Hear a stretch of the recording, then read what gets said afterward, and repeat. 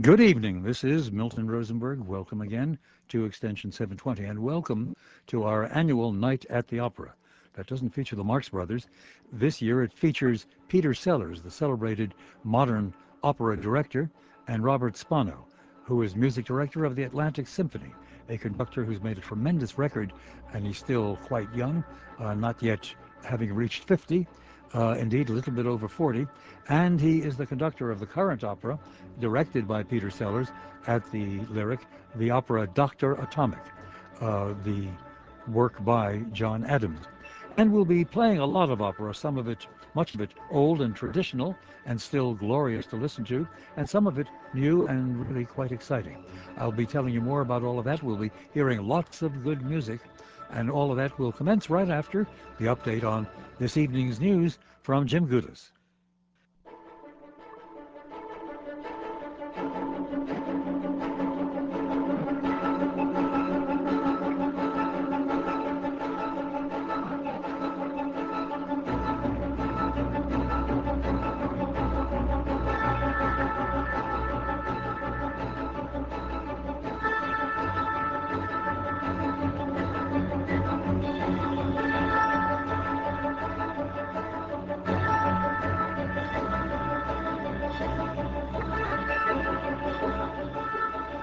Yes, this is our annual Night at the Opera broadcast. No, that is not Puccini, that's not Mozart, that's not even Richard Strauss. That is, in fact, John Adams. And that's from his opera, Nixon in China. And that is the opening, well, it's not the opening, but it's Nixon dances. No, rather, the chairman dances. The chairman The dances. chairman dances. It's the very sexy Chairman Mao, who liked to surround himself with very nubile young Chinese women, and of course his wild wife, who was running the Cultural Revolution at the same time. So it's extremely spicy material, and it's delicious. And the voice you've just heard is that of Peter Sellers, who is the librettist, essentially, Yes. of that very opera, and of the opera now on the stage at the Lyric, namely Dr. Atomic, and is, of course, a celebrated director of opera, as well as a director and innovator in many, many other areas of modern theater. Our other guest is Robert Spano, who is directing, the musical director for, or the conductor, I should say, for the current production of Dr. Atomic, and is a very, very busy major figure in American and international musical circles.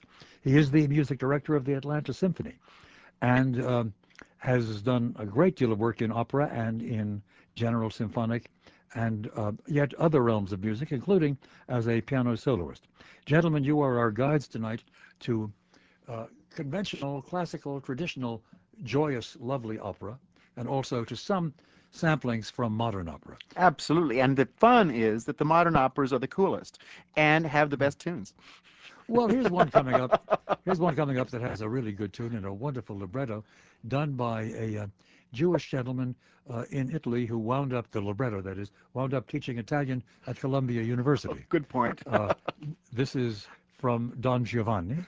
Mozart wrote the music, and the lyrics are by Da Mr. Ponte. Lorenzo da Ponte. Lorenzo da Ponte. And this is, let's set this for us. Robert Spano, can you do this? We're going to do, this is Bryn Terfel singing the Madamina, wonderful comic aria. Terfel was on this program a few years ago when we were doing our annual Night at the Opera. But you remember how the yarn goes in this one? Well, you know what? I would actually, since I staged that opera for 10 years and I have the most fun with it, Yeah. I was going to just jump in and Well, say, Donna Elvira shows up, and she Donna wants Elvira justice. shows up. She's desperately trying to get her hookup going with Don Giovanni again, and because he promised her all these things, and then literally Leporello gets out the phone book and just goes through the list of all the women who and all the phone numbers, and of course it's 5,000 women, Yeah. and goes through old ones and young ones. But of course the other thing that's just right in the middle of all this wild comedy is something totally creepy that turns out to be the end of the line for Don Giovanni. Is he has the thing he loves most is little girls. Mhm. And so right in the middle of this comic fest, it's also creepy. And while Leporello is laughing, this woman is weeping, her heart is broken, and you get love. It's crazy, it's all over the place, it's the greatest joy, it has this comic edge, and it also devastates you. Leporello, of course, is the Don's manservant, and general factotum. Oh yeah. I mean, secretary, private. Keep the appointment, And he keep those keeps a women list moving. keeps a list of all the Keeps conquests. the list, keeps the people waiting, and moves them right in, So and here moves he them is, right out. cooling out the mark, cooling out Donna Elvira. Adamina, il catalogo è questo, delle belle chiamo il padron mio, un catalogo che ho fatto io. Osservate, leggete con me, osservate, leggete con me. In Italia 640, in l'Almania 231, 100 in Francia e Turchia 91, ma in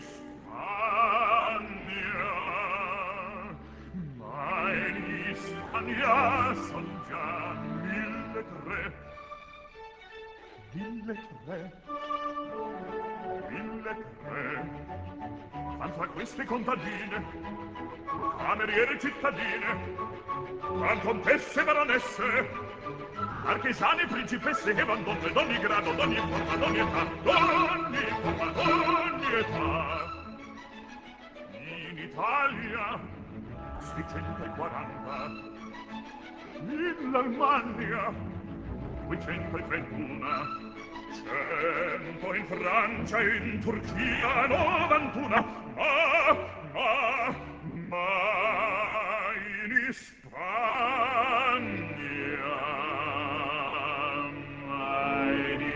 Spagna son già 1.300. 1.300. Tra queste contadine, cameriere, cittadine, van contesse, baronesse, marchesane, principesse, e van donne d'ogni grado, d'ogni forma, d'ogni età, ogni forma, d'ogni età, ogni forma, d'ogni età.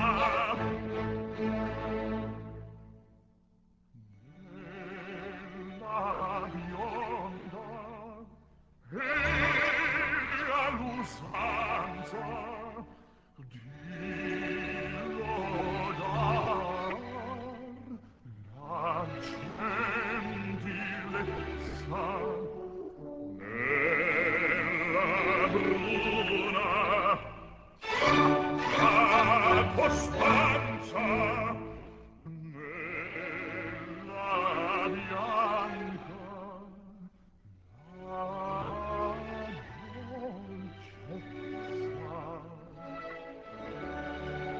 vuol d'inverno la grasotta, vuol d'estate la grotta, è la grande maestosa, è la grande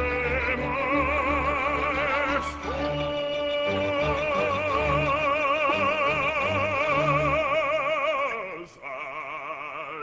La piccina, la piccina, la piccina, la piccina, la piccina, la piccina, la piccina, la piccina, la piccina, e ogni orvezzosa, e ogni orvezzosa, e ogni orvezzosa.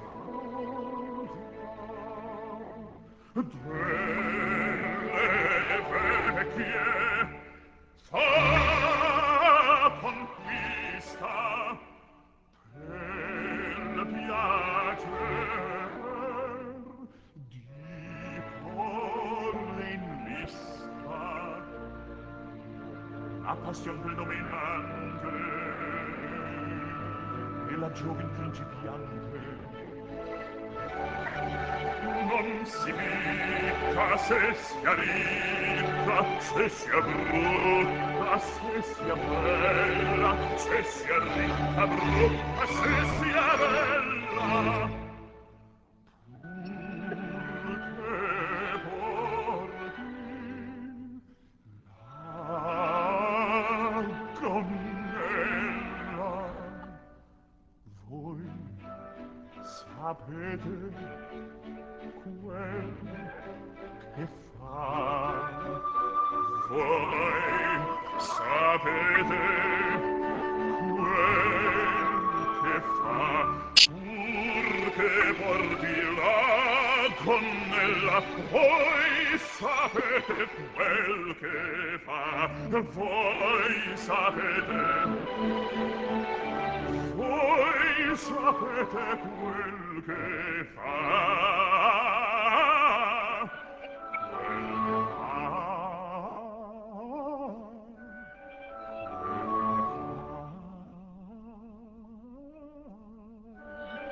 Voi sapete quel che fa.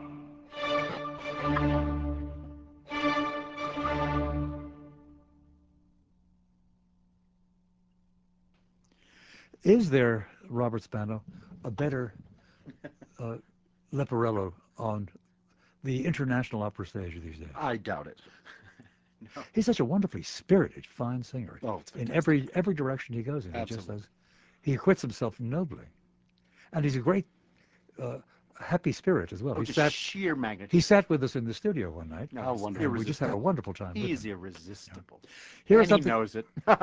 Here's something that is resistible, except I am not allowed to resist it. We've got to pause for some commercials. Usually I welcome them, but when we're doing a program on opera, or even for that matter with the CSO, which we do once a year or so, interspersed between the fine music are rather clangy commercials.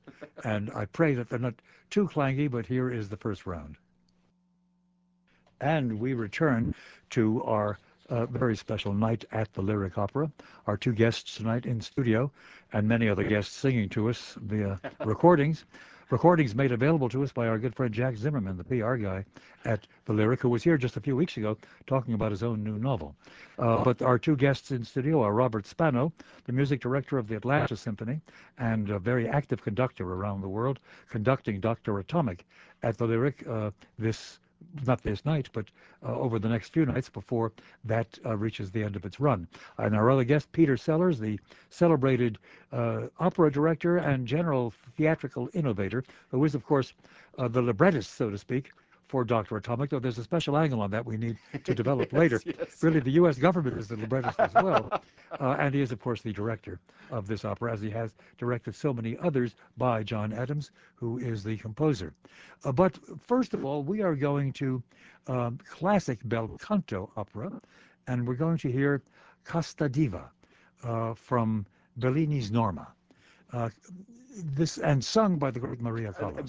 There's only one. I mean, really, she was. I mean, we've just had, of course, Lorraine Hunt Lieberson in this world, who also had these incredible powers of Callas, this secret magnetism, this voice that just goes right through your whole being, and you feel physically.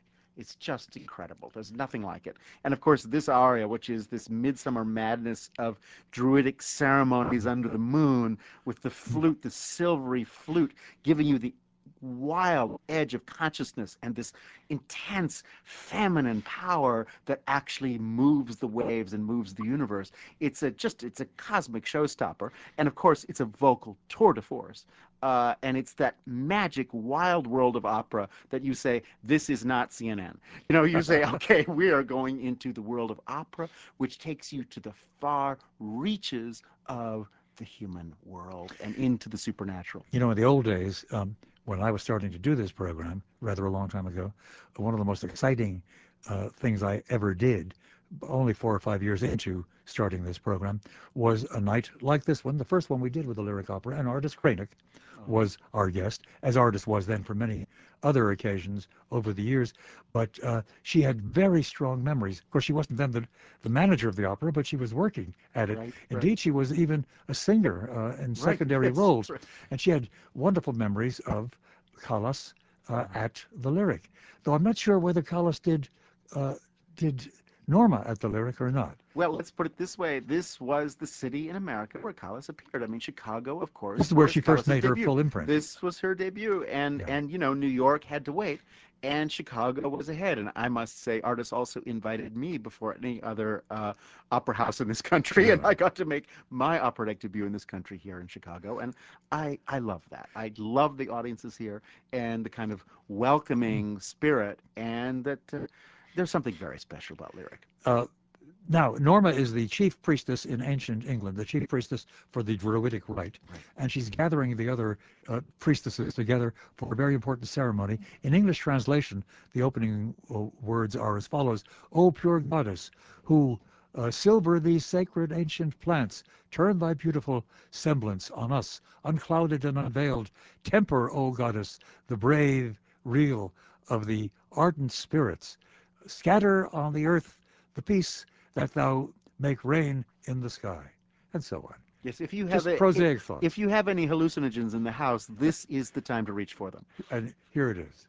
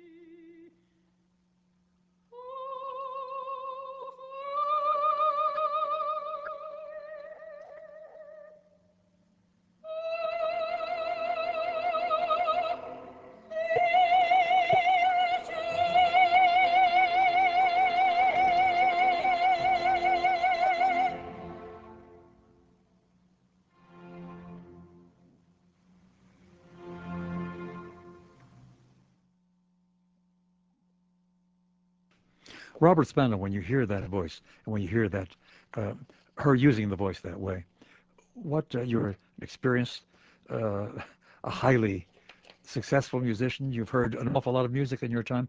Does it move you? Oh, absolutely. It not only moves, but informs and teaches. What does it teach you?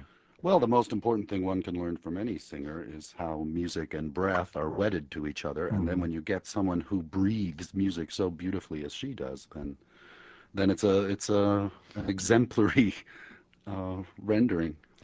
Some other singers don't breathe as well as she does while Oh, I didn't singing. mean to say it that way. It's just I was using it poetically. Yeah, No, and also I have to say one of the things that and I'm Callis taking just you literally, which I shouldn't do. well, Maybe. one of the things that Callis does is it's not a pretty sound. It's beyond pretty. We now have a lot of pretty sounds, a little Hmm. more like, the songbirds. But she was no songbird. That's a real She woman. had force. That's a Yeah. real woman with all of the danger and darkness and mystery and sensuality. And also this transcendent, soaring, you know, range that goes all the way up. What in the world was she doing with Aristotle Onassis? We're unable to confirm or deny anything about this one. That is just too weird. But then again, there's a lot of things we're unable to talk about Yeah. with Mr. Onassis. Sorry about One thing that. we can't talk about are ordinary commodities and services, and we pause to do that after we first take care of the news. And for the news, to Jim Gudis in the newsroom.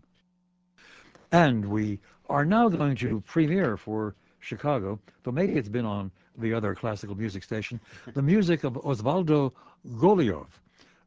Do I say that correctly? Yeah, I believe so. Goliov, who is, I read from something I've just brought up on the screen, was born in 1960, was raised in Eastern Europe in a Jewish household, and then in a Jewish household in La Plata, Argentina, a provincial capital of half a million people, etc.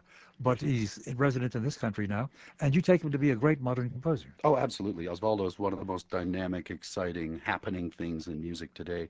He's living in Boston now. Hmm. I've worked with Osvaldo for quite some time. We taught at Tanglewood a great deal.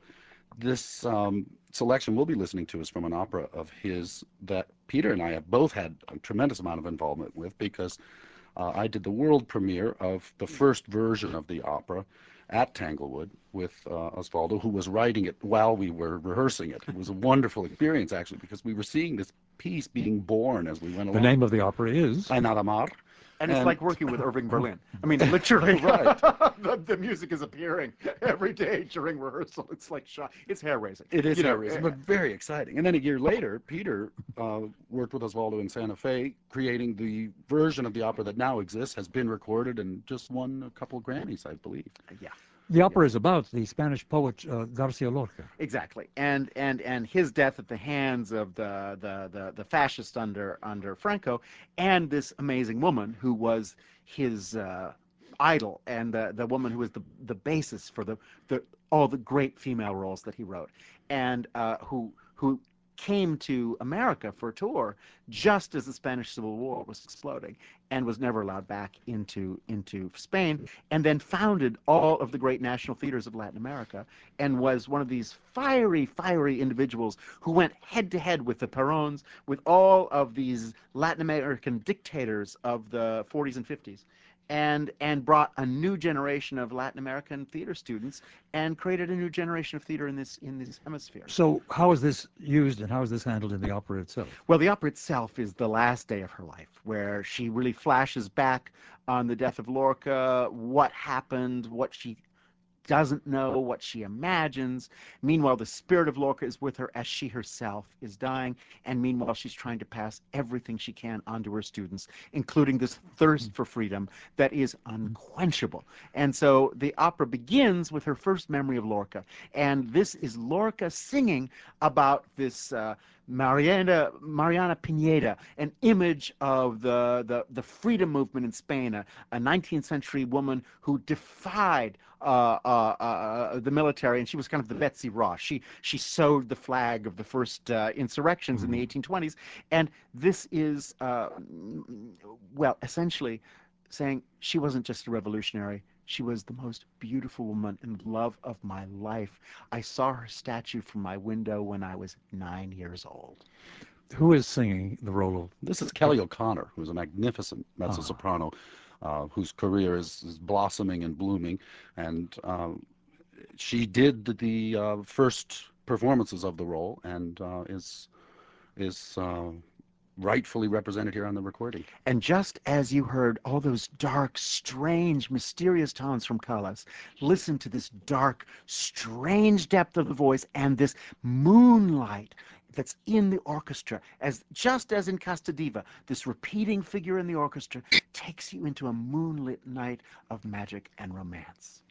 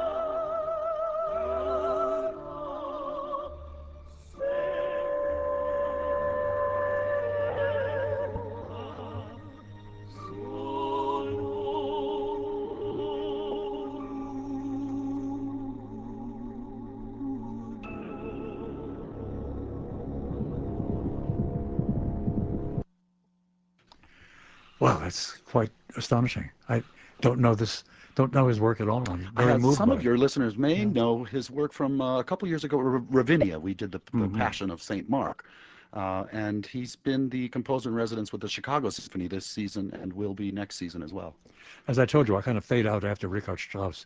So, Well, what's so but, exciting? but I'm not totally irredeemable, you know. Well, music is classical music is fading back in. What's so Yeah, great is to hear tunes like this being written in our lifetime, yeah. and music this As we listened to it, I said to you, it sounds very Jewish, and you agreed. oh yeah, no, I mean he has And returned. then I said Kol Nidre. There was a passage there which sounded like pure cantorial chant. Well, it is the return of this long Jewish melody that is a song of despair and renewal, Yeah. and this kind of heartbreak and joy, all in the same long, And long yet it has melody. Spanish cadence somehow, Well, doesn't it? yes, because Yeah. of course, but also, again, the Jews were expelled from Andalusia, in 1492. But of course, Mm. so much Jewish tradition comes from the south of Spain, Yeah. and so Osvaldo is connecting to that. And of course, once you put all these roots together, you get something so rich. It is great, fascinating music. We'll hear more from that opera after we pause for these words. Well, for the work of Osvaldo Golijov, I say more, more. Oh, let's do have more. And we have more from the same opera. Yes, exactly. Tell And us this what is a the next trio one later is. in the opera, but before I forget to mention it, one of the singers we're hearing is Kelly O'Connor again, but also we are hearing Dawn Upshaw. We heard at the end of Kelly's aria there, where it turned into a trio, who will be featured in this following trio, but also Jessica Rivera, who is currently singing the role of Kitty Oppenheimer in Dr. Atomic at the Lyric Opera of Chicago. So And what's she's thrilling is to here be to be heard live. it's what's thrilling is to be present at the birth of a star, where literally in Ina de Mar, Kelly was the promising young singer, and you'll hear her come in at the in this trio as the third voice entering. But now, of course, her career has taken off, and she is nobody's protege anymore. She is definitely, when you come to Dr. Tomic, she is blazing across the evening. But you've Just also mentioned Dawn Upshaw. The great Dawn Upshaw was in the Frau ohne Schatten, I think, well, in the lyric production, was well, she not? Dawn, No, she's been in. she has come through, of course, a lot She's here, done it and in other of venues course, then, obviously. Osvaldo is now writing. All of his vocal music these last few years has been for Dawn. I mean, she has been his main inspiration, and you'll hear her unmistakable voice right in the center of this trio. And this is as the figure of Margarita Xirgu is dying, the spirit of Lorca hovers over her in the room while her student, who is Jessica Rivera, listens to her last words. And what you hear musically is something pass across 3 generations, from the spirit of Lorca to the last moments of Margarita Xirgu, who kept his work alive for the next 40 years, to her students, who will now keep this work alive into the next Now, do I generation. understand that this performance is under your direction, Robert, Yes, it is.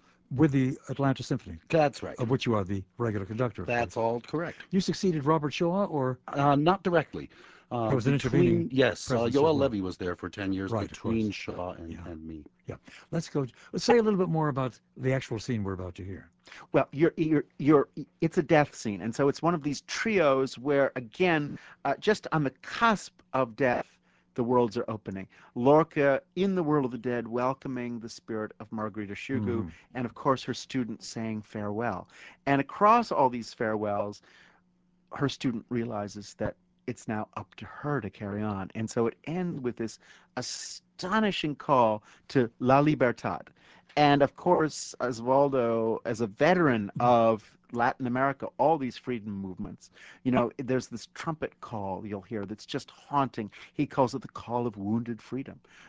Over and over again, every one of these freedom movements tries, generation after generation. Of course, now it's a very exciting time because we have some of the most exciting leadership in the world right now in Latin America.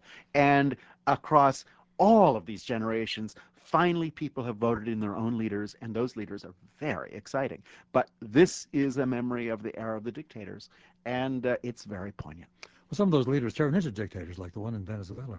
Well, I have to say, Hugo started off as something else, and sadly, he's taken Castro as his model, which is not very attractive. Exactly so. But I have to say, what's going on now in Argentina, in Chile, in Ecuador, in Bolivia, and of course Brazil. Thank goodness there is a breath of freedom that is truly blowing across the continent. Let us go directly to the opera then and to the scene. It runs, I think, about 5 minutes, you said, so it will take us directly to the commercials, or rather the newscast and then commercials at 10. But now, more pure and modern opera.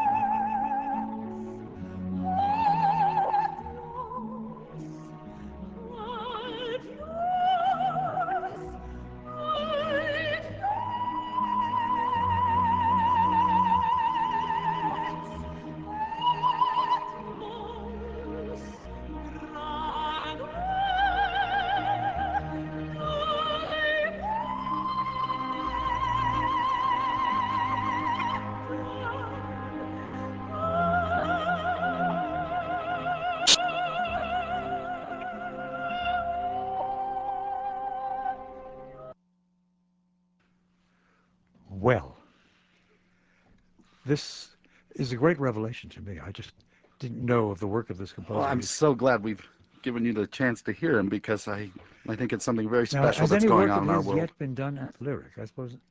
I Not guess at the not. Lyric Opera, no. But let's have that conversation. That's great. Or at which opera houses has his work been performed? Well, we did this at Santa Fe. At the And so festivals. at the Santa, Yeah. exactly, at festivals and so on. And But the and Met he, hasn't got him yet no, either. no, we did. Well, the Met has commissioned his next large Ah, opera. okay. So that we'll see in a few more years where that goes. Well, thank you so much for bringing him to us tonight. And we will return to Peter Sellers and to Robert Spano after a full update on the evening's news. For that, to the newsroom and Roger Badish.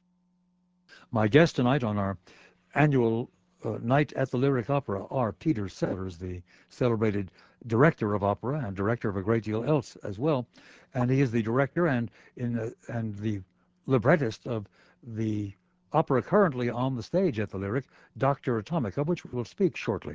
And our other guest is Robert Spano, a very important younger American conductor who's now on the international circuit, to be sure. But what holds him down in Atlanta is he is the director of the Atlanta Symphony, which has risen rapidly under his leadership to one of the leading American orchestras. And he is, of course, also conducting Dr. Atomic at the Lyric these very days. Let us come to, we're going back to classical opera, but not utterly classical. Well, classical, but not Handel. They've now taken some of Handel's oratorios and made operas out of them by now. That I've been specializing in that. You've been doing that Yes, I'm one of yourself. the people who really took that seriously. And it's a good thing to do, I'm sure. But we go to the heights of Italian romantic opera of the 19th, crossing over into the 20th century. Giuseppe Verdi. Absolutely. Oh, did he fall in love with Shakespeare? How did he happen to do Falstaff? It's so unlike all of his other operas. Yes, and it's the very end of his life, and he hadn't written an opera for 10 years, and he's in his 80s, and suddenly this absolute second wind, this fantastic, bright, it's the fastest opera in the history of opera. It has more youthful energy and pizzazz, and it's not just starry-eyed and romantic, it is a sharp critique of the world. We're going to hear Falstaff's famous honor aria, where he says, excuse me, we've heard the rhetoric about the Iraq War, excuse me, we're going to live. We're going to duck, and we are going to stay alive. And it really does cut right across, the official White House story with no reverence at all, and just says, honor, excuse me. Do not tell me about honor. Well, Falstaff distinguished himself in the great wars in France, uh, the serving under Henry V. He distinguished himself with his cowardice. Yes, his absenteeism was very impressive, and of course his serious, absolutely serious approach to drinking, which he was serious about. And so you have to, Well, it was all sherry. well, Sack. sack, of course, but Which you is- you nonetheless which is have mere to sherry, say as I that there understand it. was some sense of focus, some sense of commitment, and this aria is so irreverent and so magnificent, and Verdi's having the time of his life. And this is sung by the great Tito Gobi. Who was Gobi? Gobi, For well, youngsters. I mean, Gobi was, a man who lived and breathed opera with wit, with danger, with a kind of wildness, with rhythmic verve and edge, and really his like has barely been seen since. He's one of those baritones that has this everything is alive and popping and this kind of sparkle, and literally Gobi was singing Falstaff well into his 60s, and it was just one of the, in the entire history of opera, one of the performances where the man and the role just fused for all time. I think Gobi appeared at the Lyric in its early years, isn't that Absolutely. right? Oh, absolutely. No, I mean, he was Falstaff here on many occasions, and, I mean, he's really, this is one of the greats. And here he is, singing with some ironic disdain about honor itself. Shall we say?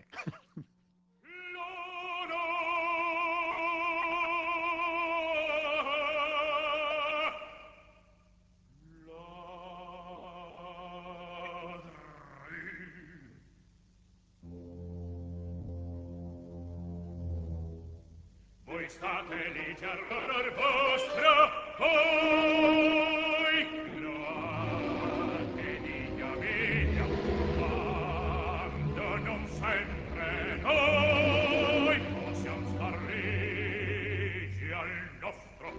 Io stesso, sì, io,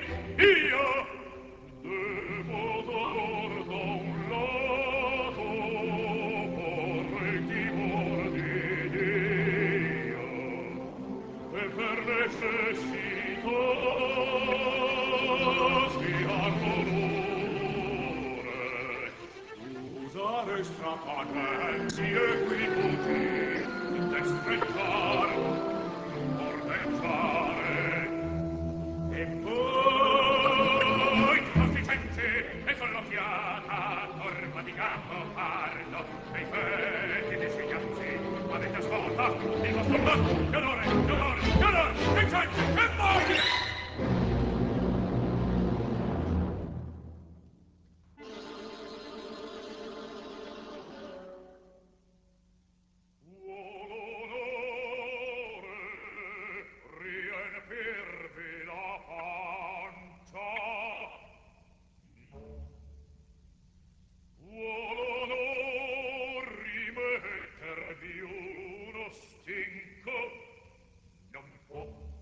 Né un piede, no, né un dito, no, né un capello, no. L'onore non è chirurgo. E dunque, una parola. Che c'è in questa parola? C'è dell'aria che vola. Bel costrutto!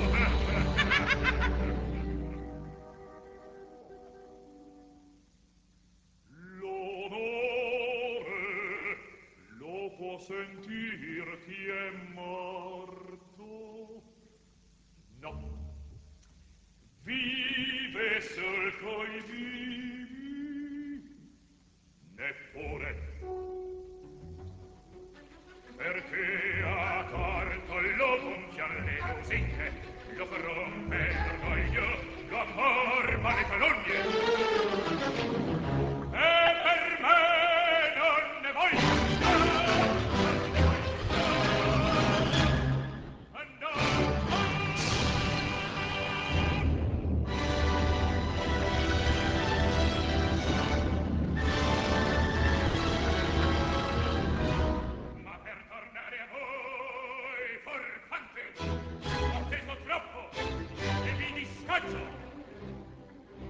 Hola, resti, resti, al galoppo, il capestro a sedere mi sta, lesti, lesti, lesti, al galoppo, corri, corri, corri, via di qua, via di qua!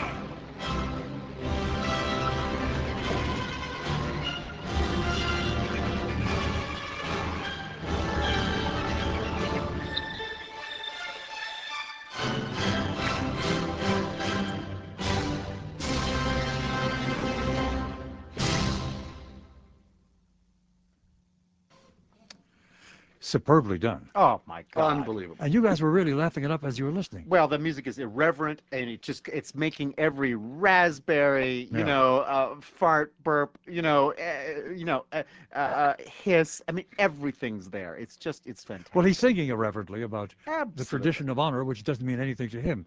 Well, and really cutting through the hypocrisy of so much of the rhetoric that surrounds, the act of declaring war and prosecuting a war that, of course, is not going to work. And Well, you're relating that to the current war. In that, sir, you and I differ. no, but I'm not going to exercise we don't that. have to go there, but all I mean to say is, nonetheless, war does tend to bring out a kind of level of pomposity that can be punctured rather effectively. Well, it's pretty hard to get men to put their lives at risk, and many of them to die, without nerving them up with delusions of heroism. Yeah, no, and I have to say, music can do both. And Well, what's the marvelous thing is Verdi was a great the patriot. man who did more for us along those lines than anybody else was John Philip Sousa, I would say. Well, but I mean, Verdi, the military march is a major weapon. Verdi was a great patriot and wrote some of the most stirring patriotic music ever, but at the age of 80 just said, excuse me, just look twice and check your wallet. In his early operas, in fact, he's indirectly and metaphorically addressing the question of Italian revolution. Absolutely, because there's an occupying army, Yeah. in Italy, the Austrian army, and almost every Verdi opera has a political assassination in it. I mean, Yes. it is hot stuff. It is supercharged. And we pause right now for some somewhat more prosaic purpose, and more prosaic material, but very valuable to those who care about getting a proper return for their buck. We'll be directly back after these words. To whom it falls to note, as I should have earlier, that the Falstaff that we just heard, that opera, though not that particular singer, is the next one in line at the Lyric. And the run of the Falstaff production in this season begins on January 28th. Dr. Atomic, which is running right now, and which the two of you are deeply involved in, is when did it begin, and how many performances are left? We have 3 performances left, one tomorrow, Saturday night, one a week from Saturday, and in between those 2 Saturdays, we will have one on Tuesday evening. And I believe there are some tickets still available for the Tuesday evening performance, so this coming Tuesday. We want to come to the opera and talk some about the way it was put together and hear at least one major aria from it. Does one speak of arias when it comes to an opera? Yeah, like that? absolutely. This one, major still- aria, you put your finger on. But we still use the Italian vocabulary, Oh, yes, even totally. for Dr. Atomic. There's nothing like Italian. But now, speaking of Italian vocabulary and speaking of Italian opera, we have a pure classic moment, namely from La Boheme. Let's see, the 2 boys are back in the attic. The girls have left them, Yes, both Mimi and Musetta, and so they're working. They start by saying, let's just work, laboriam. And one is writing his poetry, and the other is painting his pictures. Infama penella. Yeah, they Yes. get tired of that Exactly. process. What a lousy pen, what a lousy brush. So, so they then, without admitting it to each other, They start remembering their lost girlfriends. exactly. And Rodolfo sings, "O mi mio tu più non torni." You will not return. Again. And "O giorni belli," those beautiful days. "Piccolo mani, odorosi capelli," little hands, piccolo mani. Yeah, it's such fantastic text as well as music. It's some of the most Yeah. glorious writing Puccini And we have ever Thomas did. Hampson here, and an unknown tenor, we are Mystery told. tenor, yes. We don't know. And I challenge you to identify the tenor. Maybe you will. But here is that famous duet.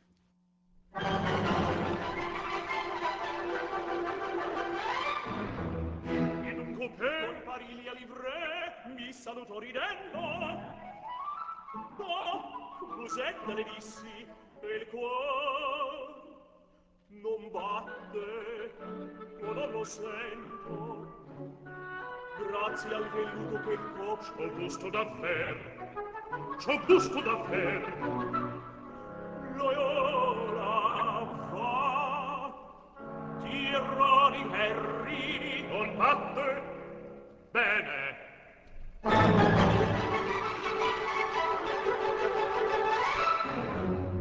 Io pur vidi Musetta, Mimi, l'hai vista? Oh, guarda, era in carrozza vestito come una regina. E viva ne son contento, bugiardo si strugge d'amor. Lavoriamo, lavoriamo.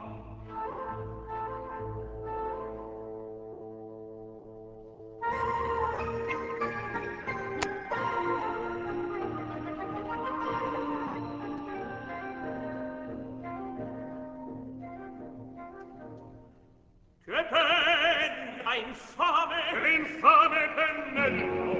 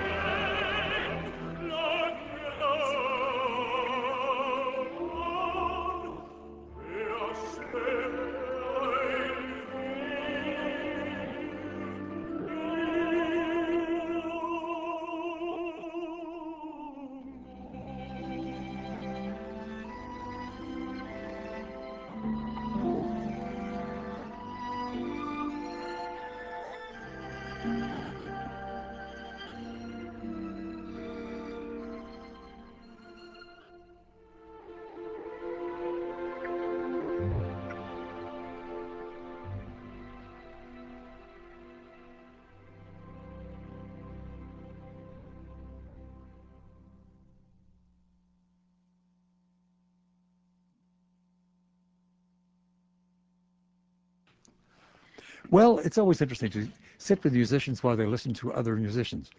And, and I wonder if you guys want to share with the world what you've just been saying privately in the studio. Well, one of the things I would want to share with the world of what we've been saying is how much I admire Puccini as a composer, and I'm so tired of the often heard accusations of his music being cheap or second rate or less than the genius that I think he really was. I find his music to be incredibly sophisticated at an Of emotional course it is. level. Yeah. It's just fantastic.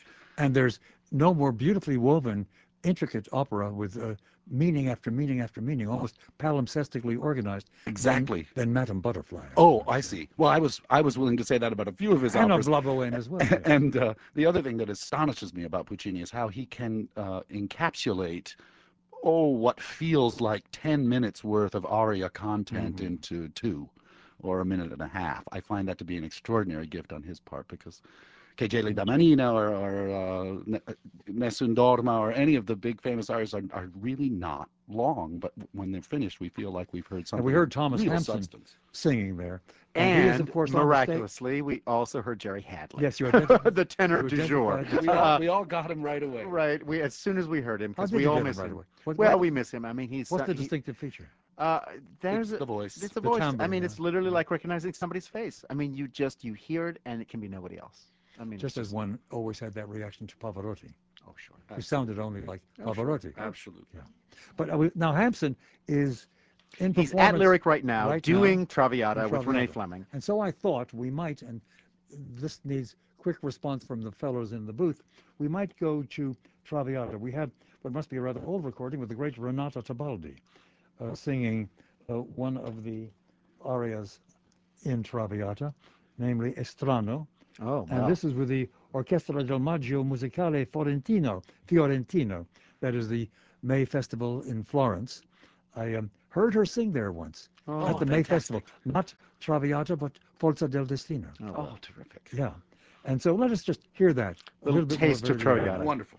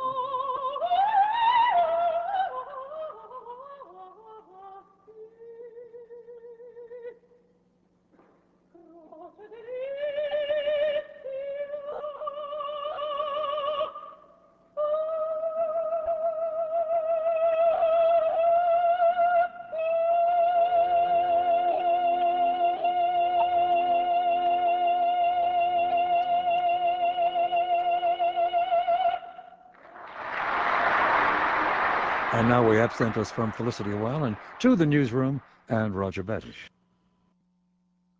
who was not unaware that we have not yet taken any phone calls, and indeed we're going to try to work in a few as we go. So we're opening the lines right now. 591-7200 is, of course, the number. 591-7200, 312, the area code if you're calling long distance. If you're one of our listeners on the Pacific Rim, listening via internet and want to reach us via email, the email address is, again, as ever, extension 720 at tribune.com. As the Marines could use a few good men, we could use a few good phone calls if you get them in quickly. 591-7200. But now let us turn to the opera that both of you are so closely involved in and have helped to shape, and which is on the boards at the Lyric at the moment, Dr. Atomic. Peter, it is based upon, I have read a number of times, it's based upon federal documents, apparently. Well, I mean, declassified documents. What's Yeah. fantastic is, the atomic bomb was the largest military project in human history, up to that 0.2 billion 1945 US dollars, and massive secrecy. And it's the first, it was literally born as propaganda. And what we're gradually finding out is the real story. The General Groves, who masterminded the whole Manhattan Project and built the Pentagon as well, had published a decade later a book, Now It Can Be Told. It's wall-to-wall packed with lies. Gradually we're finding out from Freedom of Information Act and so on, a little more of what actually went on. And so what I've done is shape a libretto from what people actually said and actually did, sometimes not what they later claimed they said or did, but in fact what now the secret records show. The opera leads up to the day of Alamogordo, the first test? Exactly, the first nuclear test. So it's the last seconds of the pre-atomic age. Yeah. And the evening ends with the world changing forever. And it's a really it's a powerful moment. And what you're getting, it's the way the Greeks, worked, is we know how this ends and where this goes. We know that Hiroshima and so on is on the way. They don't. We're watching these people struggle moment to moment with their decision. And I have to say, one of the things I think is most moving about the opera is that everybody's point of view is profoundly valid. This is not one of those cases where you can say who was right and who was wrong. This is a case where really fine people struggled. Is Oppenheimer, in the classic sense or in the traditional sense, the hero of this opera? Well, I mean, it's a kind of it's a tragedy, heroic situation. I mean, he's truly caught, and of course, he's somebody who really opposed the arms race that followed, but of course was very proud of bringing the atomic bomb into existence and being hailed as the father of the atomic bomb. I was struggling earlier tonight when we were having a private conversation, trying to remember the name of the man who was a very, very junior member of the whole operation and was a physicist at the University of Chicago, and who supposedly drafted, as a very young man, the letter in which the atomic scientists were asking Truman not to use the bomb. The name was John Simpson. Oh, fantastic. Have you run into John Oh, Simpson? yes. Oh, thank you very much. I think that's one of the most interesting things because, of course, we were really in there 100% because we had to beat Hitler. If Hitler made the atomic bomb first, John Simpson was on this program a few times. You're telling that story. That's the well, point. that's what's incredible. If Hitler came up with that bomb first, it would be a disaster for civilization. Well, as it turns out, everybody's working full tilt, and May 1945, Germany surrenders. We learn that, in fact, the atomic project never got underway in Germany. I think mostly because the German scientists refused to let it move forward. And then, of course... Well, that's giving Heisenberg the best possible Well, you're right. I'm interpretation. trying to. But we're generous here. But the other thing I think also that really stunned the world were the first images of Auschwitz, the first images of the death camps, and this question of war crimes, crimes against humanity. And then the Chicago scientists who were working on the nuclear bomb began to ask themselves, is there some alternative? Can we find an uninhabited place to demonstrate this weapon where no one will have to die in order to show what this weapon will do? And it doesn't have to be trained on an essentially defenseless civilian population. And so they wrote a letter to Truman saying, please do not use this weapon on Japan, and atomic energy should not be introduced to the world first as a weapon. And in fact, that letter was classified and declared so classified that the President of the United States was not allowed to read it. And only in recent years has that letter been released to the public. And now I'm pleased to say it's set for chorus and orchestra by John Adams and is sung from the stage of the Civic Opera.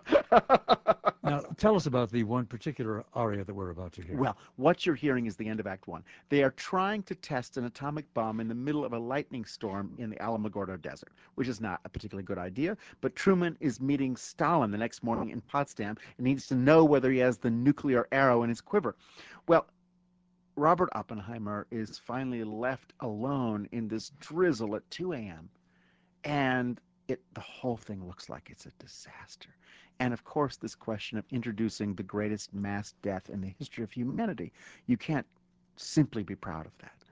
And it's a struggle, and his heart is divided. So he half hopes it will be a disaster, Well, then, does he? exactly. And it's one of those moving things. Only Robert Oppenheimer would code name an atomic test Trinity after the holy sonnet of John Donne, Batter my heart, three-personed God. And Oppenheimer was, of course, not only a polymath scientist, but a brilliant connoisseur of music, of poetry, and he was particularly attached to the metaphysical poets, and that literally crisis of the soul. And we hear him singing. It's Oppenheimer. You hear singing. him singing. What are the words? What is he saying? Batter my heart, He's three-person he's God. using This the Donne is the actual holy poem. sonnet of John Donne. It concludes the first act. It's heartrending. And what John Adams has done is to take a kind of fantastic take on medieval music. It sounds like one of these Purcell, endless falling melodies that just is absolutely heartbreaking, and at the same time is asking God to lift us up again. And who is the singer? This is the one and only Jerry Finley, right now unmatched in the world in his category. And let us also mention, this is from this summer at the Netherlands Opera. Lawrence Rennes is conducting the Netherlands Radio Philharmonic. And I have to say, it's, you'll get the idea. It's overwhelming. And this is the recording from the Netherlands radio broadcasting system. Absolutely. Here it is. Batter my heart, three-personed God, for you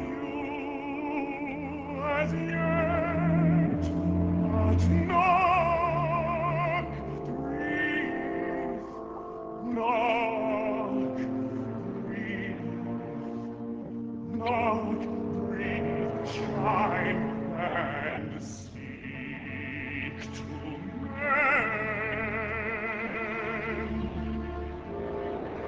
Batter my heart, three-personed God, that I may rise and stand, o'erthrow me and bend your voice to break, oh, break, break, blow, burn, and make me new.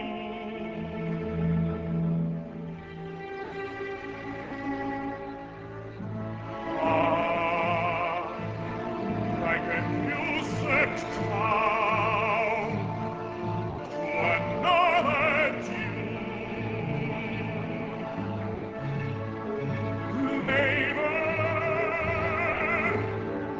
to admit you,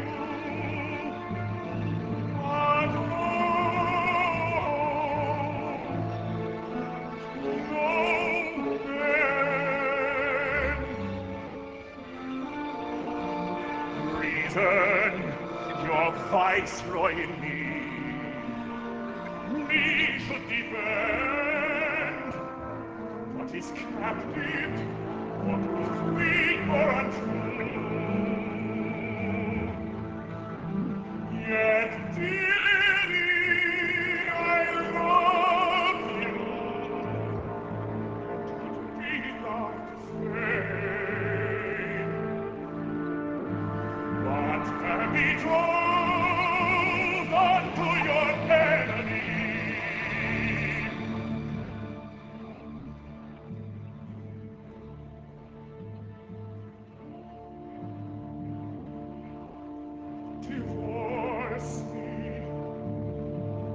tie, or break that knot again.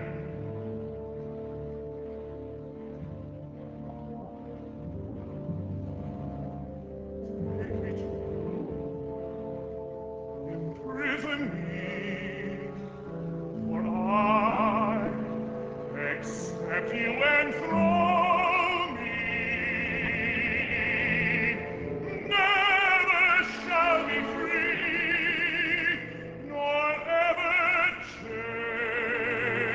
chaste, except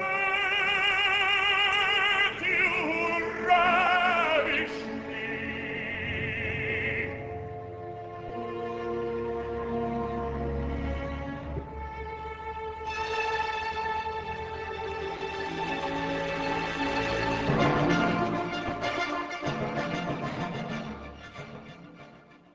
Longer.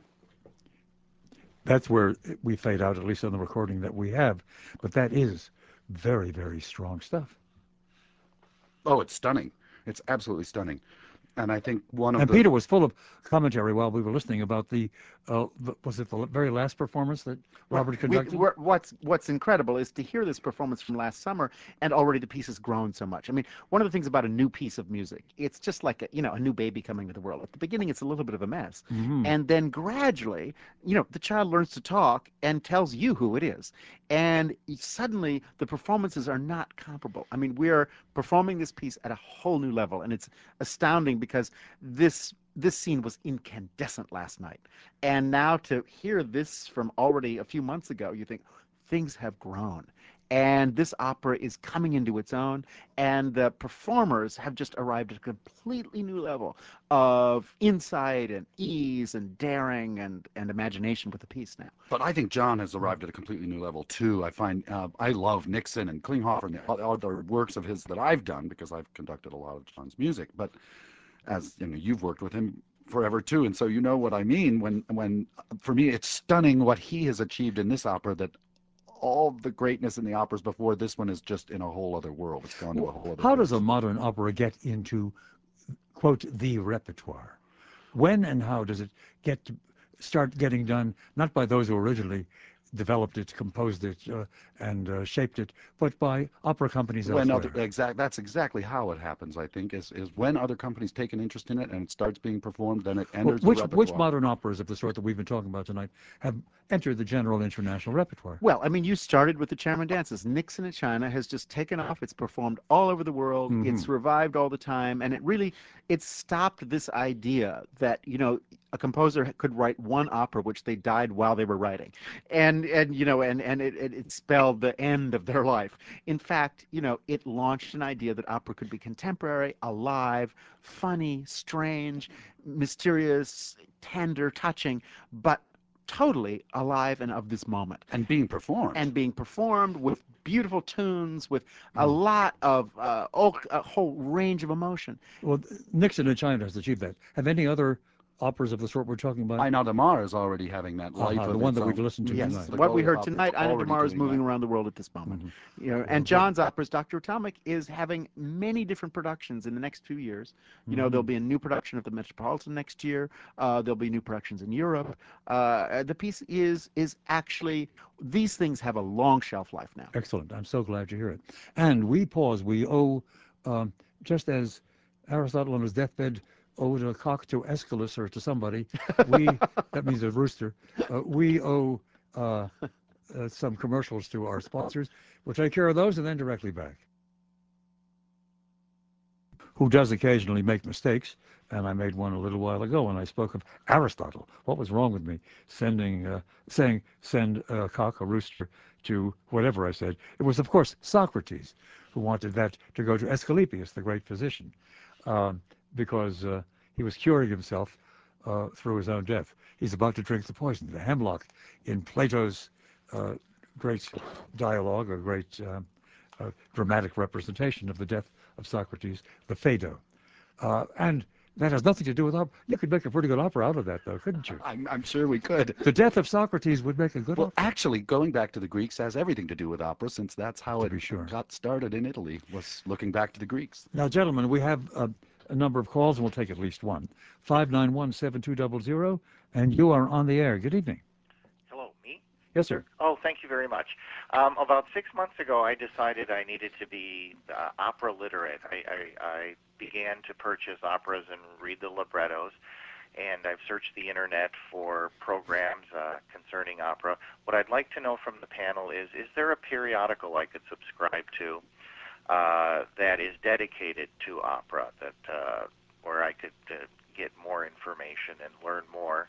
And my second question actually is, tomorrow or Sunday I'll be attending a broadcast from the Metropolitan Opera here in Rockford. They're apparently simulcasting.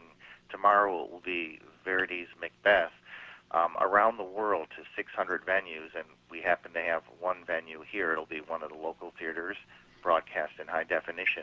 Would the Lyric Opera have any plans to do any such thing as well? I knew that you were going to ask something like that, and so we called in a special expert, our good friend Jack Zimmerman, who in fact was a guest on this program only a little while ago talking about his new novel. But Jack is also the PR guy for the Lyric, and he knows the answer. Well, it's a complex answer.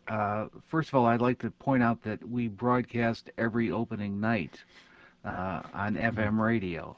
And I won't give the name of the station, but you can go to www.lyricopera.org and get all We're very large about those things. It's WFMT, it's WFMT, of course. okay. Yeah. And the other thing is I would suggest that if you're new to opera, I would suggest going to our website and checking out our podcasts, because you can learn a huge amount if you can download these podcasts, and they're just fountains of information. And at the present time, we are not going to be broadcasting into theaters, but things happen in time, and we'll wait. Wonderful. Thank you very much. By the way, I will be attending the Lyric on February 22nd for Barber of Seville. I'm very excited. Wonderful. Thank you. Oh, the periodical you asked about. Yes. You might want to investigate Opera News, which is the standard organ of opera in the world. Thank you very much. We thank you, sir, for the call. Appreciate it. Well, gentlemen, we're coming very close to the end of the available time. And I do want to play one last operatic recording. We've agreed with strong insistence and totally welcome insistence from Peter Sellers particularly to go to the final fugue in Act 3 of Falstaff. And we'll do that in just a moment. But first, quickly, within the space of a minute or so, what are your own professional plans? You're here for Dr. Atomic. Beyond that, what's on your schedule? This season I'm headed back to Atlanta, where I'm getting a program ready to take to Carnegie Hall with my orchestra and chorus. I love my orchestra, but one of the distinguishing features for me in Atlanta is the chorus that I've inherited from Robert Shaw. So it's a great joy to take them to New York. And Peter Sellers, you're all over the world all the time, aren't you? I'm all over the place, and I'm actually, continuing with some of these operas that we created, because as I mentioned, you can't just bring them into the world and say that's that. It's like democracy. It's like, you have to feed your kids 3 times a day, and you can't just say, oh, they were fine when they were 7. You're a loving parent. You have to keep with it, and of course, if you do, the kids turn out to amaze you. And so, we're taking care of these pieces and continuing to perform them, and of course, partially because of you, Bob and I sat together 2 nights ago and said, we need to do Falstaff together. And of course, we walked in tonight, and what are you playing for us, Milt? Falstaff. Then share with us your enthusiasm for, and give us a very quick introduction to the scene we're about to hear. Tutto nel mondo è burla. L'uomo è nato burlone, burlone, burlone. And somehow the sound of the Italian actually gives the meaning away, which is all the world's folly, and everyone's a fool, and here we go, and you might as well enjoy it. Right now there are 36,000 nuclear weapons pointed at major cities everywhere else. What can you do? Please step back. A little laugh. There it is. And with that, we thank Peter Sellers and Robert Spano for joining us, and we'll listen to Falstaff until we're out of time.